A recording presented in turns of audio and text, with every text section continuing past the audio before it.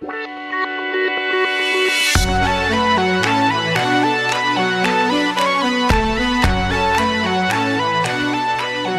to Invasion of Privacy. I'm Kate Wolf, and today I have returning magical guest Allison Charles, the rock star shaman, is here. The Cookie Monster. She's eating a cookie. We are in a hallway. We're super luxe today. Yeah. Do you think that the echo is going to be a problem? Maybe it will just turn into like a spacey sound effect, like a they'll chapel. just adjust. Yeah. And they'll like it. It does kind of sound like we're in a magical chapel, but we are just in a hallway in New York City. When she was plugging everything in, I was getting my cookies, taking a sip of water, watching her plug in. I was like, this is a classic New York City moment. Just in a hallway, ready to podcast.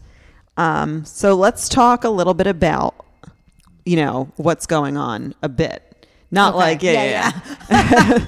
You and I both don't. Oh my God, someone's coming in. This is so funny. This Hi. is amazing. We have a guest. We have a podcast We're guest. podcasting in the hallway. What's Sorry. your name? Hi, Ben's Ben. here. Are you? Yeah, you can walk right past us. Come on in. You just made a cameo on a podcast. Are you really? Hysterical. What's the name of your podcast? It's everywhere. It's called the Beastmasters Club podcast. It's a whiskey podcast. Okay. Cool. Well, nice to meet you. This is Invasion of Privacy. So, yeah. All right. That's so good.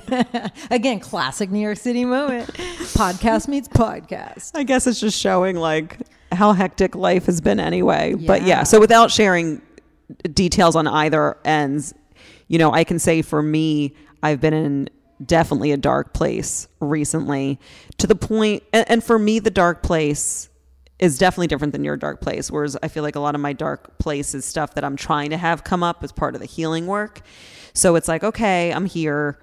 This isn't necessarily bad because I want this to come up, but it's gotten so dark at times that some days I'm so paralyzed I can barely move or leave my house. Would you say that this is like the darkest phase you've ever been in? I don't think it's the darkest. I think I'm experiencing darkness in a different way than I have before, from a more awakened place. But like after my divorce, where I went up and, ended up in the hospital, that was definitely just as dark, if not darker. But it was just hard. And today's different. Today, a lot more light started coming in a feeling kind of way. But the other days, it was like really hard for me to even experience joy. Like to feel that it was still there. Like it was so dark that I was like, oh my gosh, there's nothing I can do to feel even alive. Well, I remember when you called me yesterday or the day before and you were like, can you just tell me something that like this is worth doing or like, and I forget. I think I just started laughing. I was like, I don't know today. I'm not so sure I can help you out today. I don't know either. And at least we were able to both laugh from that. But it's been an interesting phase for me too. I'm definitely facing a lot of different challenges and feeling into each one and discerning like what's the lesson here, where do I need to evolve and let myself be more aware. Like why is this showing up for me? And a lot of it's happening at once, so it's juggling all these different things too. It's surprising though, even though on the positive side there's tons going on, then on the more challenging side there's quite a bit going on. So, and then you put those two cauldrons together and there's just like a whole lot of stuff happening, but somehow I don't feel super overwhelmed. And that's been interesting for me to observe. Like, I think I'm riding the waves differently somehow. I'm somehow staying centered and more calm than definitely in months or years past. If all of this was converging for me, 8 months ago or 2 years ago, I think, oh my gosh, I don't know what that would look like. Yeah. I mean, I don't want to give too many details my what's going on exactly. But it's childhood stuff coming up, and also a present situation that's triggering it. And the present situation isn't a negative thing. It's just bringing stuff up. And I have to say, like, I've been waking up with horrific panic attacks every morning to the point where I'm almost nauseous.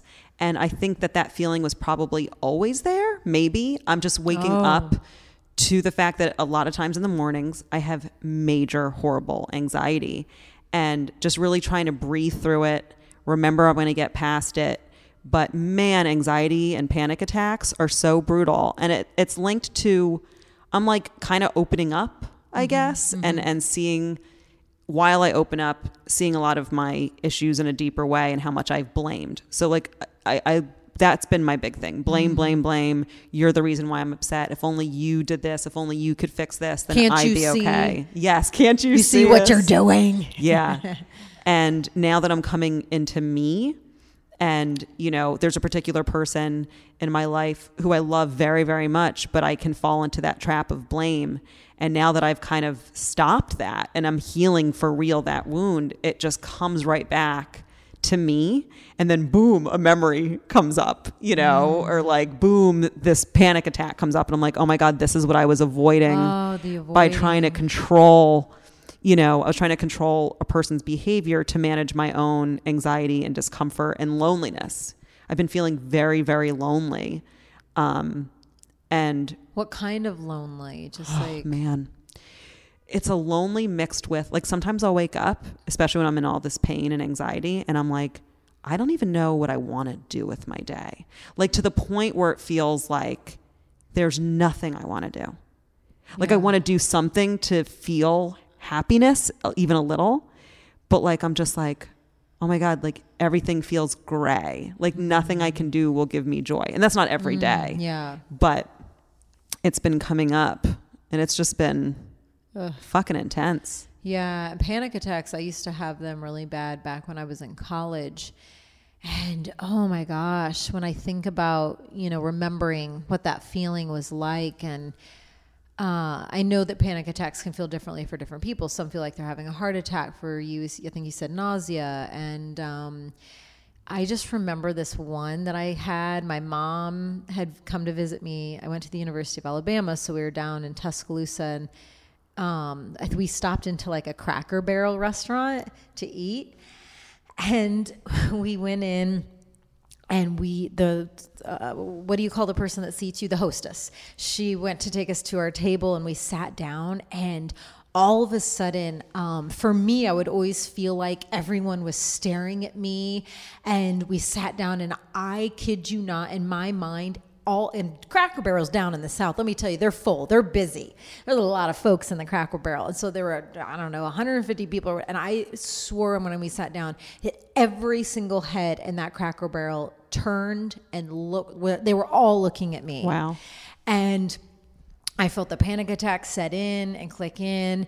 And, you know, sometimes I got really dizzy, or I would feel like I was going to throw up. And I just looked at my mom, and she looked at me. She's like, Allison, what's going on? What's wrong? And I'm like, we have to get out of here. I'm going to get sick. Like, everybody's looking at me, and we had to get up from the table and leave the Cracker Barrel. And they would all feel a little bit differently. Some with a similar thread, some would last, you know, different durations, but I had to get the anxiety and phobia workbook, and I was a diligent student, and I would try different methods and practices, and I worked my way through it, thank goodness. But yeah. And when you said, when you started having these, when you would wake up and then you thought, you know, this is probably something I had in me, or I was feeling every day, but not really letting yourself feel, where do you think that was in you? Or, you know, I know it's such an interesting thing. I think because we still go through cycles. So even though it was in me, doesn't mean some days were lighter for real than others. But I think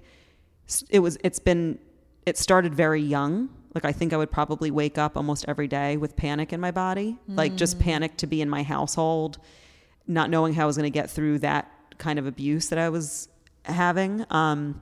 That was, by the way, I was never physically beaten, but like, I think I would actually wake up with anxiety all the time, and then I had to just stuff it down. Like, you wake up, you get through your day, you tough it out, you know?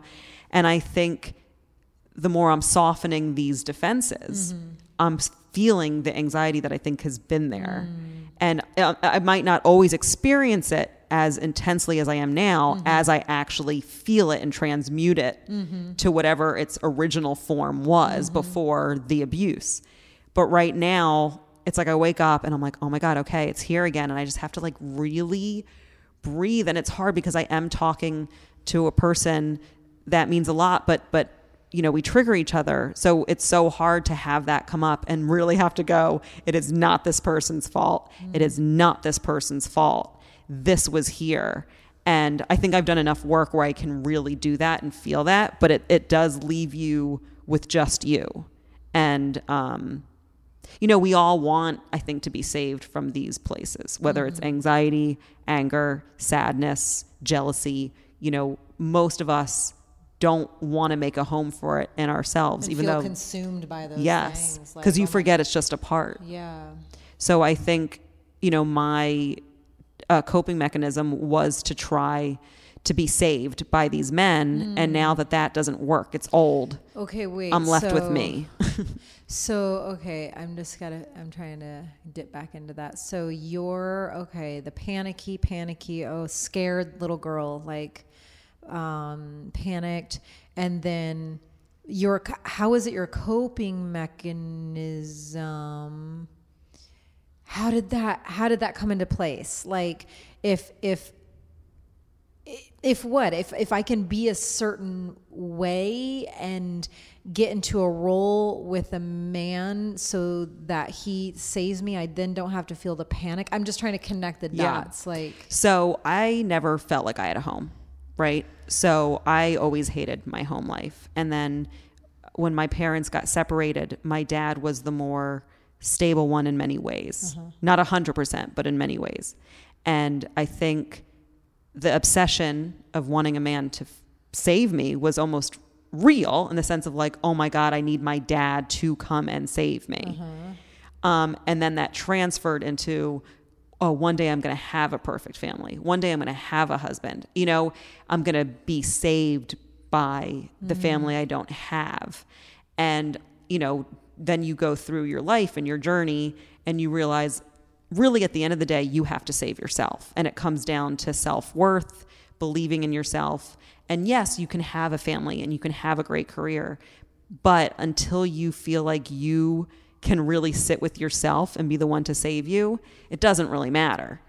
And I think that's, you know, the lesson I've been learning over and over again. And I even had a dream years ago when I first met Tim, actually.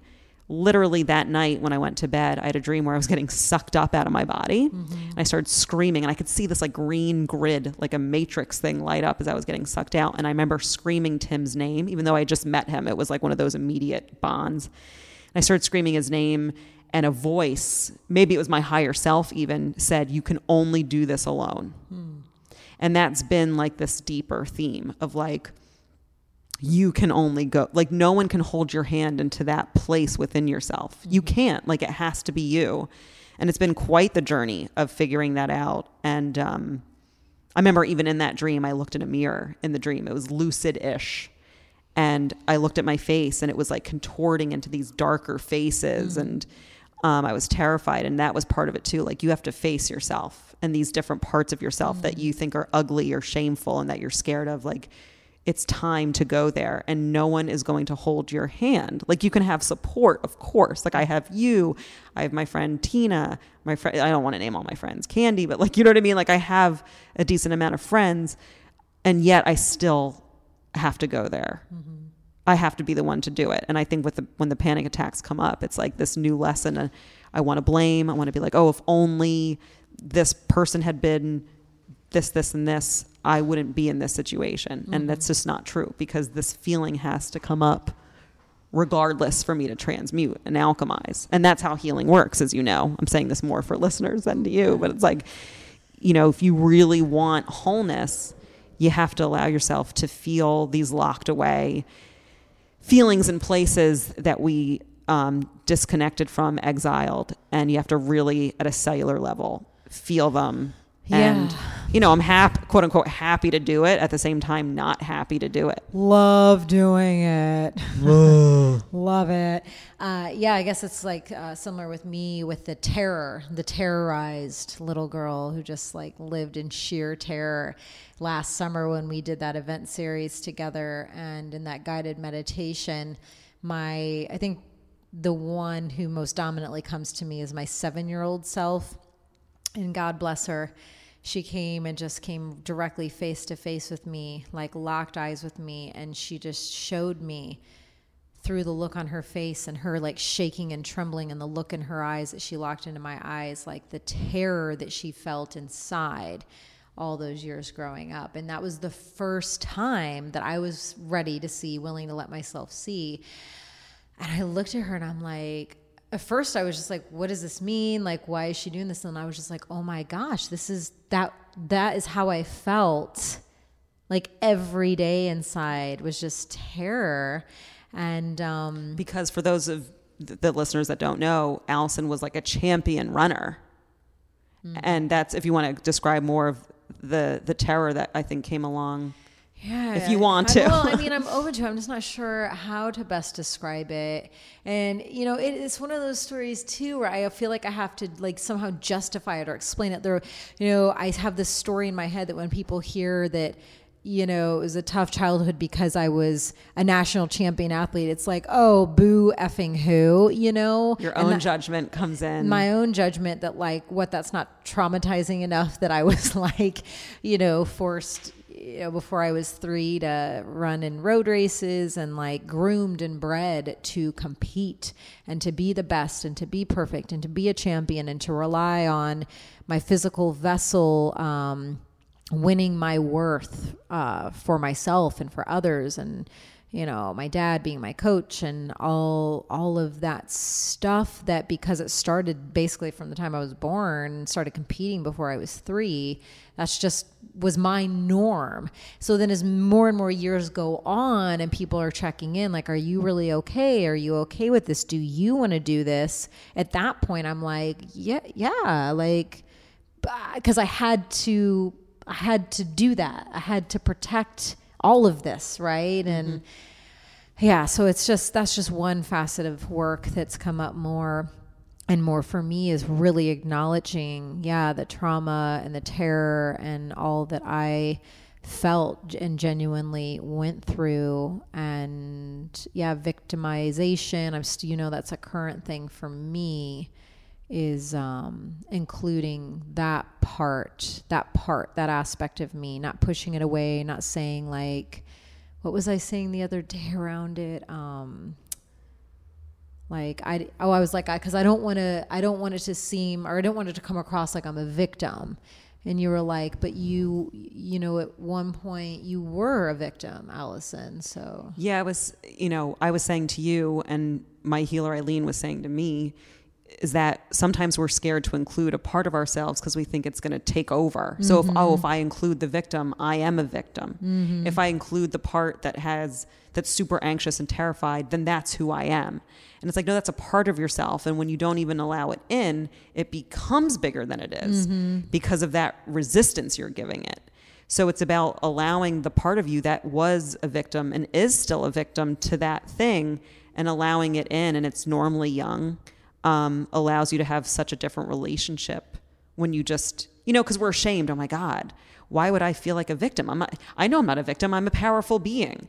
Yeah, but when you were younger, you were a victim. And I think the other thing we were kind of talking about, with also not going into too many details, is there's so much journey shaming that goes on. And I'll explain what that means. Is like, now, in a way that's become overly PC. Like, it's like, oh, well, if you're a woman, you're allowed to be sympathized with. But if you're a man, like, you've already had your time here. You're not allowed to, especially if you're a white man. It's like, there's this thing where it's like, now we're going to pick the people who have a right to feel victimized or pain, instead of realizing that we're all suffering. And whose victimization is like, valid, worse than the others, and like deserves more of my empathy than another. And that's goes back to my own thing inside with my story. And I mean, even right now in this moment, I'm like feeling into it, like the fact that I feel like even, you know, because I mean, most of you know me by now, but I'm a very public shaman and do a lot of large events and talks and things. And when I'm trying to explain before I start the event a little bit about my background, it's like I still feel like I have to justify, you know, the story. I don't know. And that's my own thing. I still need to look at and figure out, is like just letting the story be told and land. And can I do that without then saying, I know this might not sound like abuse or might not sound like a victimization, but it was actually really hard, you know, like, will they get that and understand that without me explain? You know what I'm trying to say? No, I get it. It's exactly it's exactly the thing. It's like, we feel guilt for even having the pain that we have and went through. And like, we're always comparing it. Oh, well, it's not like I was tortured. Because I always think about, that like when people are physically abused and things like that. And, you know, I don't know, like emotional abuse, like, the comparing thing's so strange, you know, in both ways. When you compare like, oh, this person's doing better, or well, this person had it worse. It's like, how do I say this? It doesn't, even if someone did have it quote unquote worse, doesn't mean you aren't allowed your pain, you know? And I don't know when that started, this comparing thing as a way to make ourselves feel like, oh, we should shut up then. But you're allowed to speak your truth, you know, and you're allowed to be like, no, this was fucked up and it hurt and I'm still dealing with the pain, without having to compare yourself or having someone else being like, oh, well, you're fine. It's not like you were, you know, burned with cigarettes on your body. Right. You know, and it's like, well, yeah, thank God that didn't happen. But do I make up that story of like, oh, boo-hoo, you had to be a national champion athlete? Is that a story I'm making up? Or am I feeling into genuinely what people might or probably think when I share? It might be both. It's probably like a lineage old wound that's not just about you as a runner, but about this overall like lack of sensitivity. You know, it's like that police academy thing where it's like, oh, boo-hoo, you have to run in place. Like, it's like this thing that you're holding in your body that I think a lot of people have, is this like, boo-hoo, boo-hoo, get it together, suck it up, clean yourself up, keep it going, keep Cry it moving. me a river. Yeah. And I fucking hate that. I'm like, yeah, I will cry you a river and you're welcome. That's like the first laugh I've had just now. This is the darkness. I feel like we're both in like the tones a lot slower, but this is where. And what do you call it? The school you go to calls it what? The thing we're in, facing the darkness. There's nega. Nega. Yeah, because it's oneg and nega, and it's kind of like the yin yang, right? Positive, negative. And for me, I've really avoided feeling nega, like the discomfort of the ugly within me and in life. And I'm now starting to have a relationship to nega. But I think when you first start to bring that in, it feels all consuming, even though it's not the whole thing. But I have been feeling consumed in the darkness a bit. Yeah, and it's interesting what keeps coming up for me, and I don't think I really had a chance to share in full. When I was in LA, did I tell you about the energy doctor that came? No. So one of the events that I did at a meditation center, it was a lovely event, and afterwards there was an older gentleman, and he stayed after to say thanks and was very kind, and he wanted to purchase the oil of gold that I work with, and then he gave me his card, and it said, energy medicine, Dr. Michael Gallitzer. And I was like, what? What's going on? Who are you? Like, what do you do? And he was a ER surgeon for 30 plus years in LA. And he transitioned into doing energy medicine. So I was wildly intrigued. And he was like, if you ever want to come to my office, it's like right across the street. Let me know while you're in LA. So the next day I just woke up and was like, you got to email Dr. Got to email him. And I did. And he had me into his office, and it was really interesting. He's got all of these gadgets and tools. It's like this energy medicine, like mad scientist, like goggles that light up and things that test your finger. And he was doing this whole test where you hold this thing in your left hand, then he presses this thing on your index finger, on your right finger. And there's this machine and he tosses in like little test tube things and presses. Nope, that's not it. And he just keeps going through. And in because he's done this for so long, in a matter of a few minutes, he was able to discern, you know, the issue I've been having with sugar, clearly, as I was eating cookies when we started. Love it.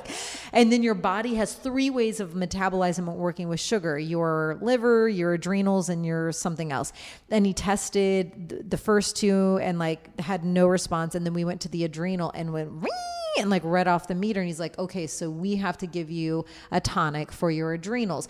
So I walked out of there with like, I'm dropping like serums and tonics under my tongue like it's my job. And, you know, he gave me this like infrared treatment on my knees and had me like journey on this bed listening to this music. I was there for over 3 hours. Whoa. Just like was he expensive?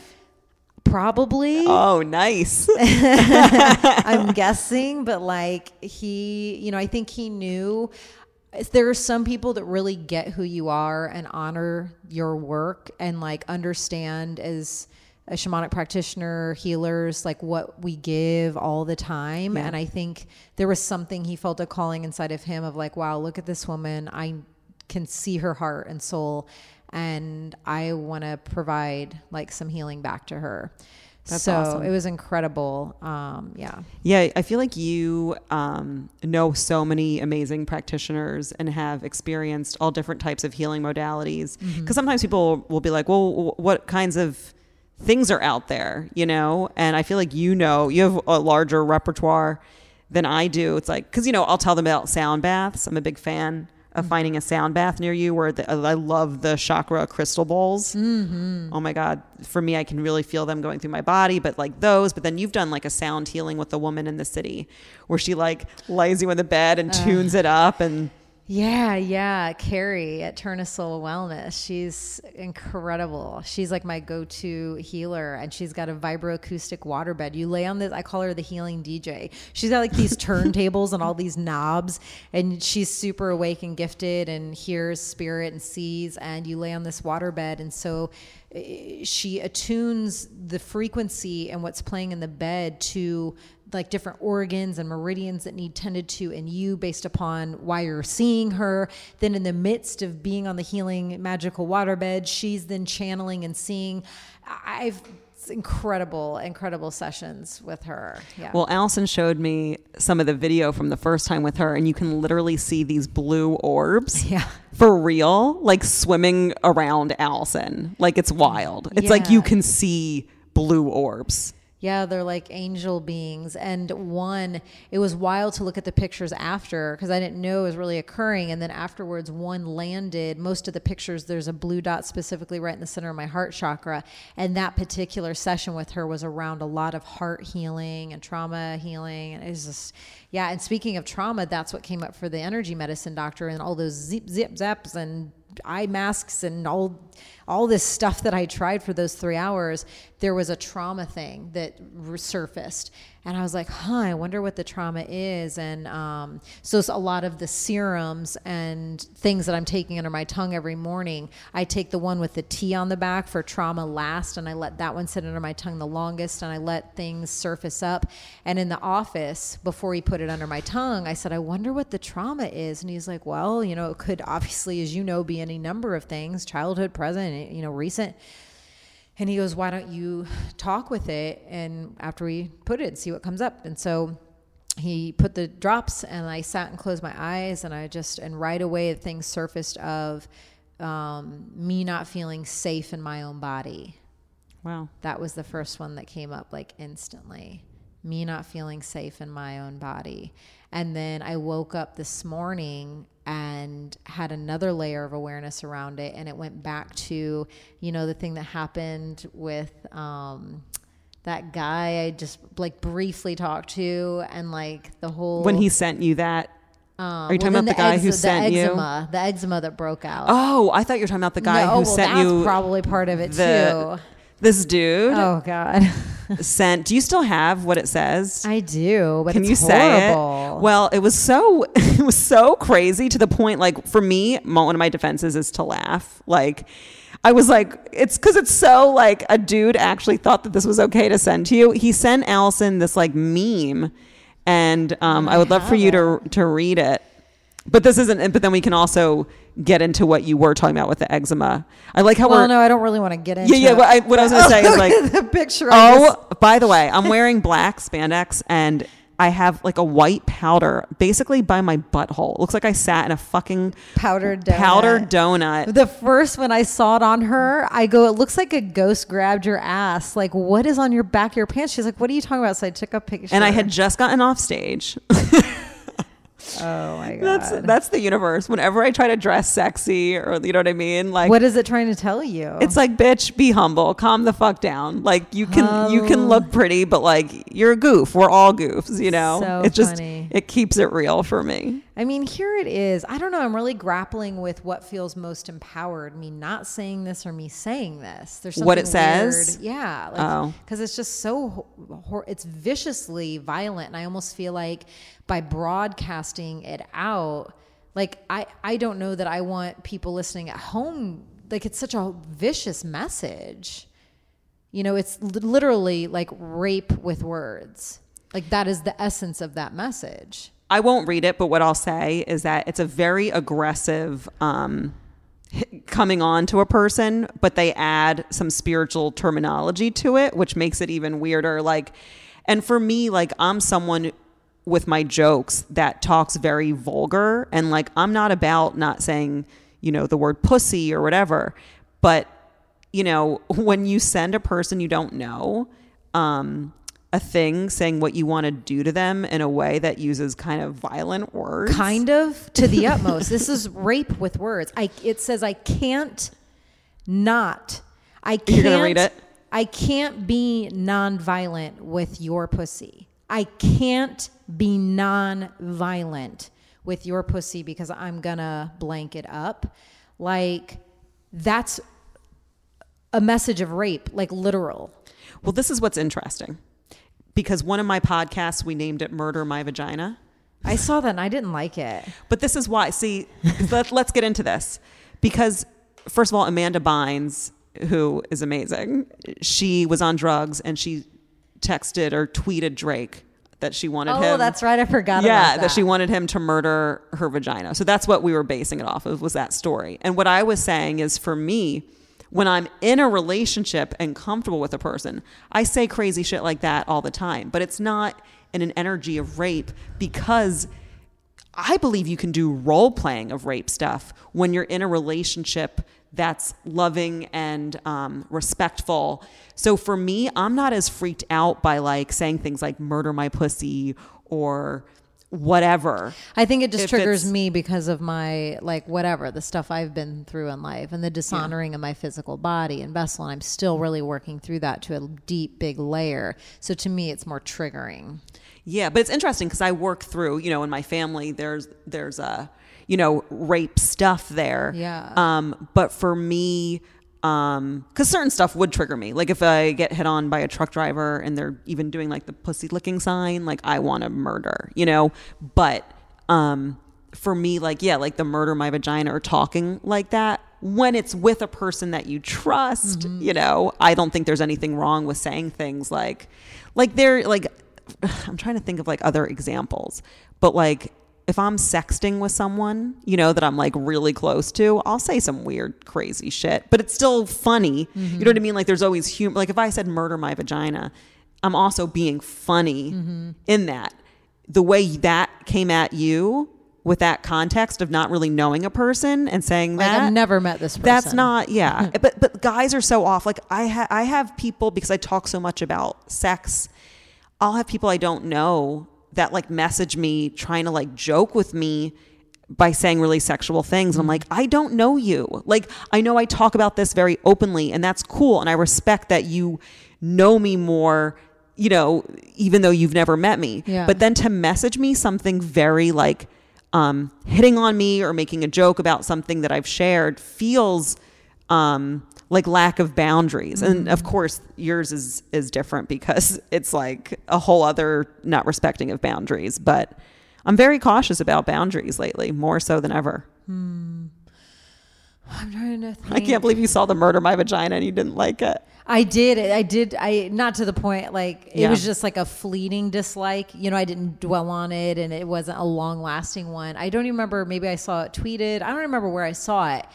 But when I saw it, I remembered having the flash thought of like, oh, I don't think I like that. I wonder why she called it that. Yeah, it was a tribute to Amanda Bynes. But it was also saying like, well, if you've never said to a dude that you're with, murder my vagina, I don't know what to tell you. You know, it was that kind of thing. Like, but obviously joking, clearly a lot of people have not said something like that. Because like guys will say like, I'm going to get in your guts. And they don't mean like, see, you don't like it. But like, It's just so it's just so sleepwalk, not awake, dishonoring. See, I disagree. Like, I'm going to hit that. All the languaging around it is just violent to me. But I feel like once again, if you're in something that's encompassed in love and understanding, anything can be okay. It's your relationship to it. I'm not saying, I mean, even some people want to get role played and smacked on the butt. Like, and I don't think it's, and I used to be more judgmental of this, but I don't think saying like, oh, you can't ever say murder my vagina, it's always violent. It's not in the context that I would say it to someone. It would be funny. Maybe it's because I've never been in a relationship where, so that's an unknown realm for me. I at this point can't imagine being in a healthy enough, awake, honoring relationship where that is a feasible possibility. Totally. So I'm just like, wait, what? I don't know about that, Kate, you know, because I don't know that yet. I don't know if I've ever experienced it yet. I do know whenever my next relationship is, but I'm going to damn sure make sure it's healthy, you know, with everything I've been through, that I do want to do some weird role playing. I'm not saying I'll definitely get quote unquote fake raped, but I would do something weirder out there, like really dirty talk that would be shocking to most people, but it would be between me and him. And it would be in the realm of like, I do hold a lot of darkness. I have been through a lot. And there is a part of me that's enticed by that kind of stuff, but I don't even have sex with someone I'm not in love with. So, you know, I want to experience that once I'm in that zone of safety. I have yet to be there, but I think it's going to be fun. And you know, you and I talk about Rihanna. I'm a huge fan of Rihanna. And what I love about her is that she embraces that, like her Instagram name is Bad Gal Riri.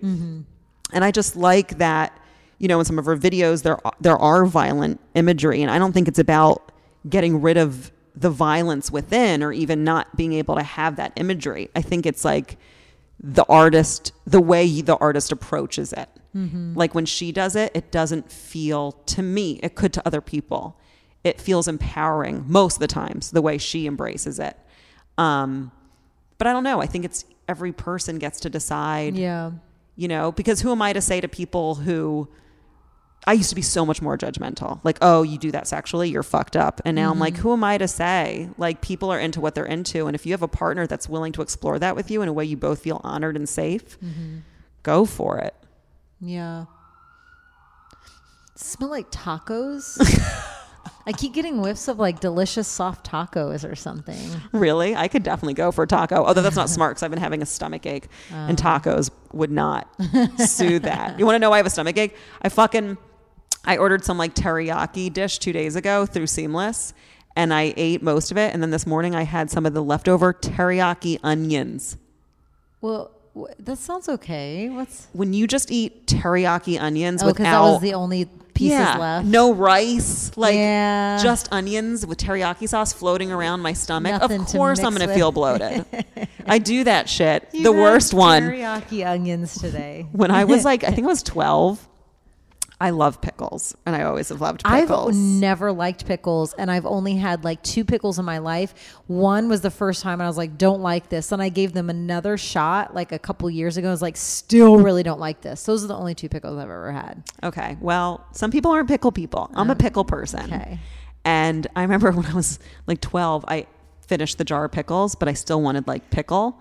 And I drank the pickle juice, Allison. I think an hour later, I basically like shit myself. Like, oh my God. Just like pure liquid went right through me. How much pickle juice is in a jar? I've never seen lot. it. I like had a decent amount and just, you know, Whoop. Was it good while you were ingesting it? Like, It was. I was really into it. is that the last time you did it? Yeah. I was like, not worth it. You gave yourself a pickle cleanse? I did. Yeah, the pickle cleanse. If you guys have run out of laxatives, Or here's like a little cleanse tip. freaking ideas. Here's a new one. Pickle cleanse. Yeah, you could charge money for that. Go to my friend, by the way, from growing up, Casey, she just opened Juice Culture in Montclair, and I was very so proud of her. I went to go visit. It was one of my few moments out of the house the last week. Yeah. And man, it was like I was getting emotional because I've been friends with her since I was like 14. Wow.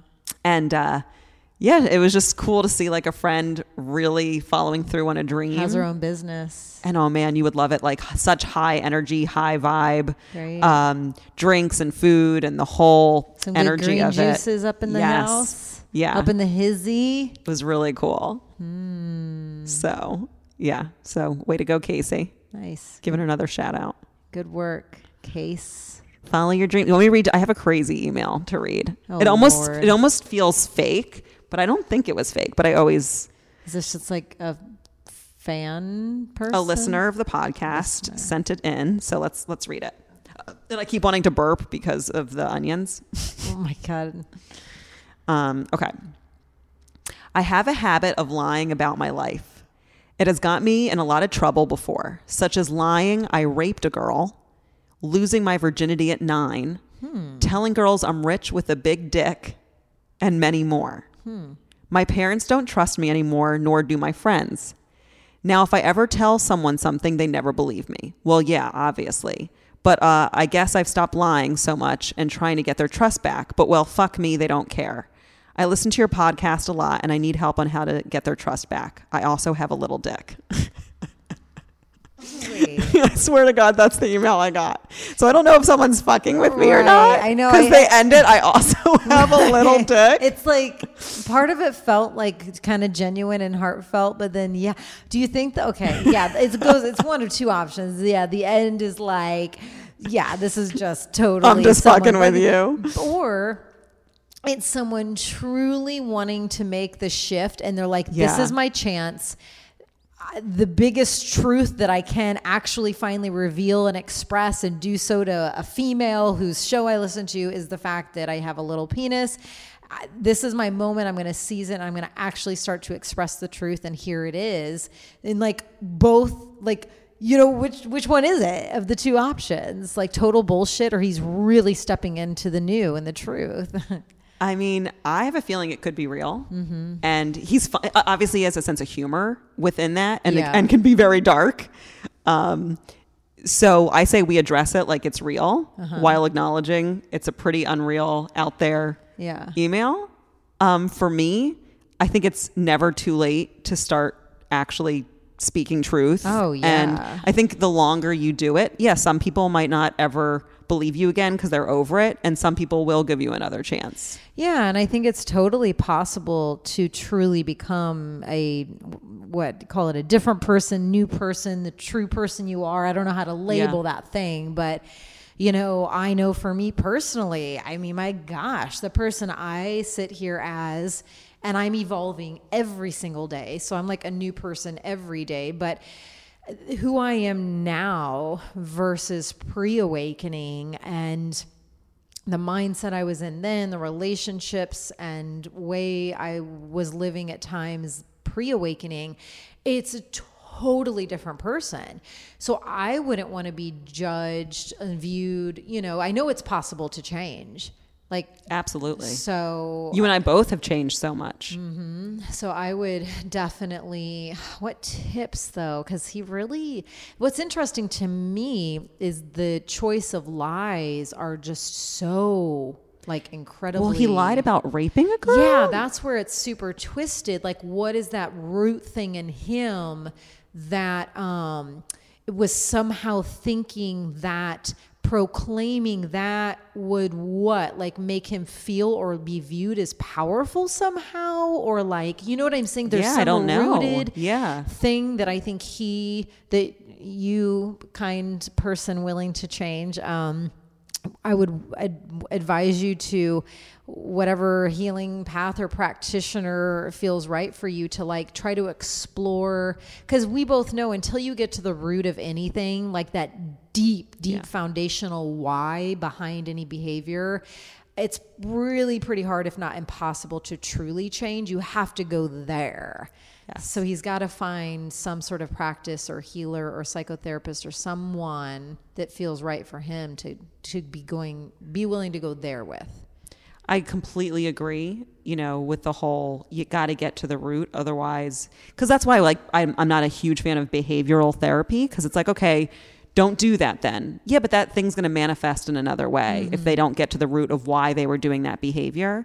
Like addiction transfer almost. I mean, like Yes. not just exactly like, but like, yeah, it just keeps Exactly. morphing. Yeah. And what a big, dark lie. That's so interesting, because most people would never want to be seen or known for that, and you could go to jail for it. Run away from that, and he's proclaiming that.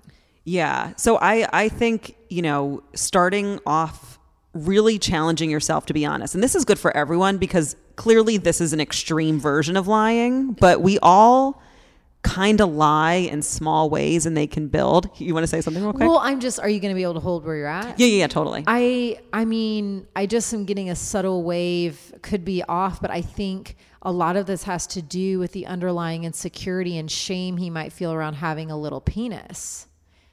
Like truly, like, who knows if that's the main thing. But the examples he specifically used were telling girls that I have a big penis and I'm rich. So like I am powerful and I am this way and I am powerful in that way. And then like with raping a woman. But power doesn't always go to dick size. You know what I mean? Like, I'm not saying there isn't a big part of it. But there's so much of it in there. Yeah. I mean, he could have been beat or whatever, so that's why you don't want to sum it up to the one thing, because we don't know, and I think it could be dangerous because, I think it's dangerous to say. I'm not saying it doesn't play a part, but who knows, what made him want to lie about raping a person. But I was going to say before is that, once again, this is an extreme case, but a lot of us have trouble being honest. Like, even if, you have plans with someone and suddenly you don't want to anymore. A lot of us go right to creating a lie to get out of it, because we almost want to save the person, like protect them from the truth. So instead of saying, hey, I'm exhausted, I'm not in the mood, we would say like, oh my God, this thing came up, I can't get out of it.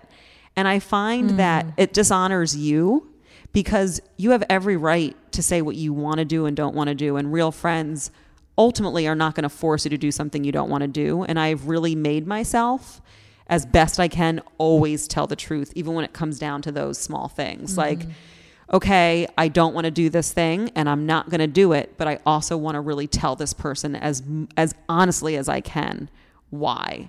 And trust that if they have a bad reaction, that's on them and that's not my fault, because I'm just doing what feels right to me. So once again, that's like a smaller version, but I think for everyone to try that of like, you know what, I really want to be as honest as I can be.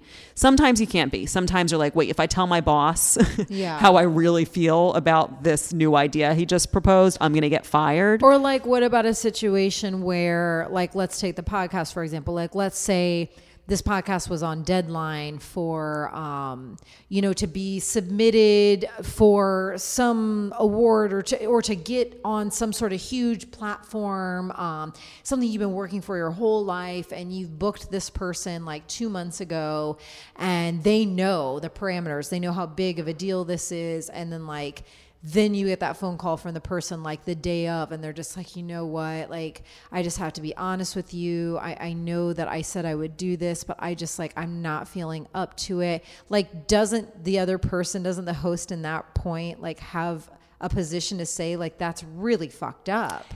No, but they do.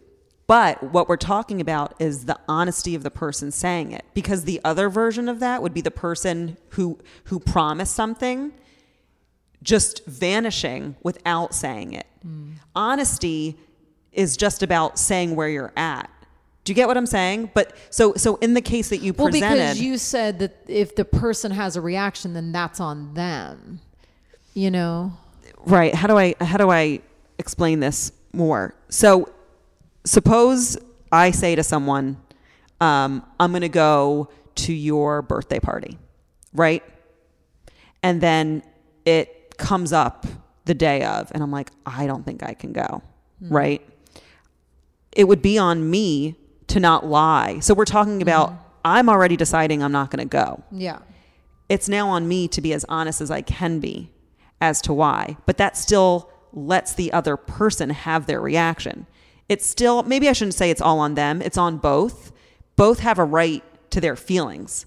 So if I said, okay, I can't come to your party anymore, I'm having such bad anxiety, the other person can go, thank you for being honest, but I'm really mad because you promised this. And then from there, they can decide.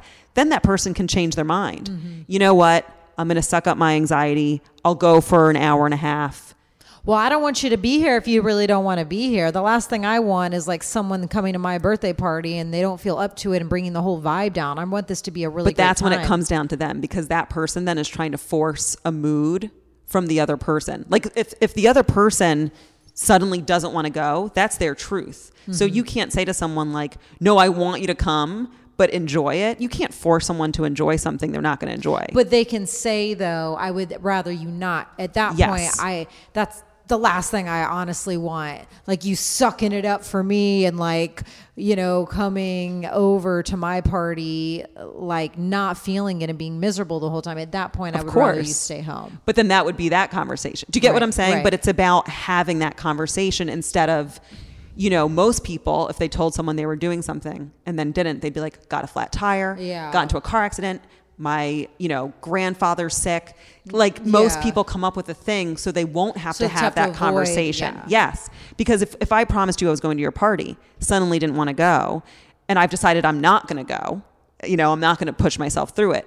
Most people go, oh, well, I can't really tell them the truth because they won't understand it. So I have to come up with this bigger and more exaggerated problem that they can't, you know, dispute. Oh, I'm sorry that your grandfather's in the hospital, but you still better come to my party, because then they look like the asshole, right? Right. So I'm saying this test of actually saying your truth, right? And that's why I'm saying it's on the other person. They're still allowed their reaction, but you're just telling the truth. And then from there, both of you can say how you feel, and then it can actually unfold organically the way it's meant to. But if you're only bringing lies to the table, what's unfolding isn't necessarily truth. Then, oh, I'm so sorry about your grandfather. And then suddenly this other thing happens, and then this person goes, oh, thank you for thinking of us. You know, you start creating this scenario, and both parties know it's wrong. And then what if like in a month that friend is like, how is your grandpa doing from that? And then the person forgets that they lied, and they're like, what are you talking about? My grandpa's been in Florida, and you're like, but wait. And then you have to backpedal. And like, so that's what I'm saying. It doesn't take away the right from the other party to be upset or say, no, you're fucking me over. You said you were going to bring the cupcakes, I guess, and now no one's. Well, it's on them. Like that thing that threw me. Yeah, I guess what I mean is like truth is truth, and you can't force a person to not feel that way. But that doesn't mean you can't be upset and voice your truth on that. But when both, or when at least one party starts off by holding back, there's nothing real even to go through. Yeah, it's all, we're like battling ghosts. And then we can always feel on the deepest level the truth. Yes. So then you have that layer where you're like, something feels off, and then you think you're going crazy because you love and trust that person. So, you know, it just gets you spinning in circles. And I just feel like, let's stop doing that to ourselves and each other and just start being like, you know, but that doesn't mean, listen, if I personally promised someone I'd be at their birthday party, I would do everything in my power to be there. You know, it's not an excuse to just flake on everyone, but at the same time, like, and you and I both do this with each other. Like, we'll have plans sometimes, and one of us will be like, hey, I'm so swamped. This stuff came up. Would you be mad? And almost never. We're always like, oh my God, go do your thing. Yeah. But if it was a bigger thing. It comes up though, like when I forget the last scenario, but there was something that you and I had planned. I don't remember what it was. I had a show at Stand Up, and we were going to get dinner after. Right. Yeah. Yeah. And I forget what was going on in my end, but I couldn't. You were super busy. Yeah, and I was feeling overwhelmed, and I remembered being scared before calling you. I was kind of tight and constricted. I was like, oh my God, like we planned this a while ago, but I just really can't do this, and I have to tell her. I think she's going to be mad, and like, but yeah. Sorry, I another keep burping. onion teriyaki burp. So that's what I mean is like, because I would never personally want a friend doing something that they didn't feel good doing. Oh, we we've got another a pizza delivery now. This is amazing. Come on up. We've got pizza being delivered, not to us, unfortunately. Don't mind us. What kind of Although pizza pizza sounds good. Pepperoni? Mixed meat. Oh, I don't even eat meat, so I can't steal any. Yeah, here, sorry. Come through. Oh, no. Don't apologize. We're in the middle of a hallway. Don't mind us. Yeah. That's so good. It just gets more and more NYC moment. The pizza, the New York City pizza just got delivered. Amazing. Mixed meat. I'll mix your meat. I'm joking. It's part of that. Okay, forget it. Anyway, so, see coming ya. back through. Have a good rest of the night. Yeah, so that's all I'm saying is like learning. I would never want a friend who didn't want to be there to force themselves there. Yeah. Now, I'm sure if I had said to you like, oh my God, I really needed to see you. I'm going through this thing. Like we could have worked it out. Figured out like meeting somewhere else or. Who knows? But yeah, at least it starts the conversation rather than you thinking you either need to suck it up and meet me or create a lie. Yeah. Because I would never want you to feel like you have to lie either. Like, you know, it's just, and that's, I guess, the point is like, and not everyone's ready to implement this thing, but I think the most you can just start like, okay, all right, I'm not ready to tell the full truth, but how can I get closer than saying my grandfather's sick? Or that I have a really large penis and I'm rich or whatever. Yeah. Well, his was extreme. In summation, what end cliff notes do we give this reader, listener, caller? I think there's always time to have another chance and to heal and work on yourself. And I would say you got to just keep being honest. And even if most people are done and don't want to give you another chance, trust that there will be at least one who is willing to see the work that you're going to be doing. And also really stick to it too. Like if you keep saying really crazy, fucked up lies, you know, they have a right to be like, yeah, no, I've been hurt so much. I don't want to keep doing this. But I would say never give up on yourself. There's always time to make amends, especially when it comes to forgiving yourself. And I would say, yeah, do it. Start telling the truth. And you already did. Like you sent an email that was pretty freaking like, whoa, but you told the truth. So you can even somehow turn it into a thing that you own. Like, yeah, this is pretty fucking nuts. I said these things. You know, we all have really nuts, crazy parts within ourselves, and not everyone's willing to share our crazy. So already you did a huge thing of honesty by sharing that email and writing in. I can't remember. Oh, please let it come to me. There's a saying,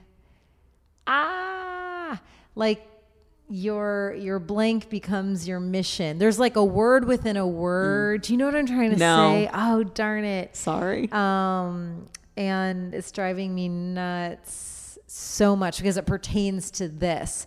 But like you truly can take these darkest aspects and darkest moments of yourself and they can be shifted into like what brings the most miracles into your life. You know, we're both that happened with us, and that's like, you know, a very common thing. So that's going to drive me nuts. I want to Google it. Give me my phone. Or do I have my phone? Well, we actually have to wrap it up. We've come to the end of this podcast in the hallway. Fine.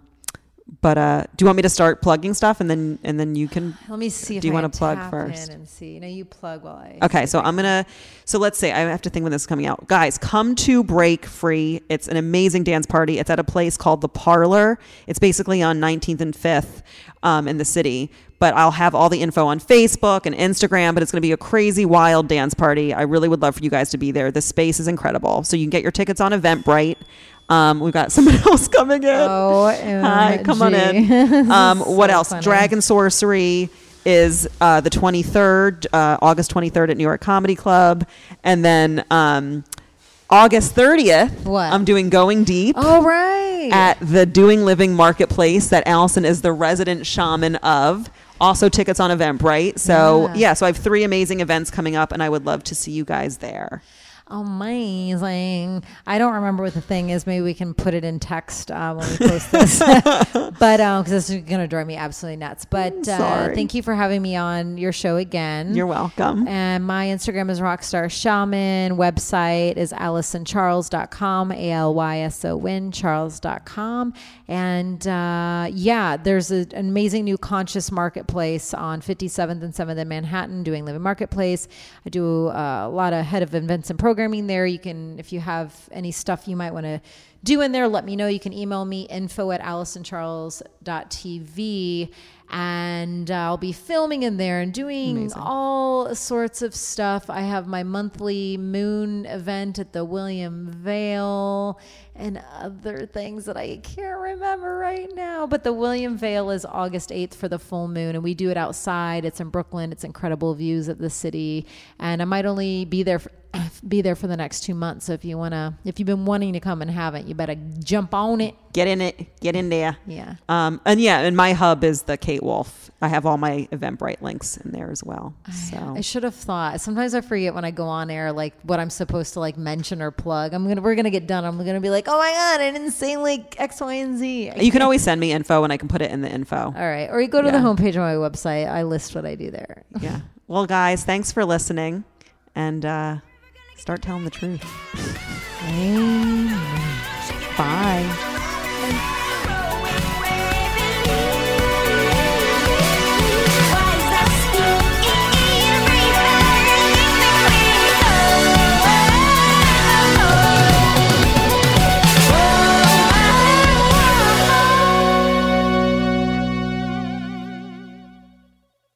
If you're a woman over 40 dealing with hot flashes, insomnia, brain fog, moodiness, or weight gain, you don't have to accept it as just another part of aging. The experts at MIDI Health know all these symptoms can be connected to the hormonal changes of menopause. And MIDI can help with safe, effective, FDA-approved solutions covered by insurance. 91% of MIDI patients get relief from symptoms within just 2 months. Book your virtual visit today at joinmidi.com.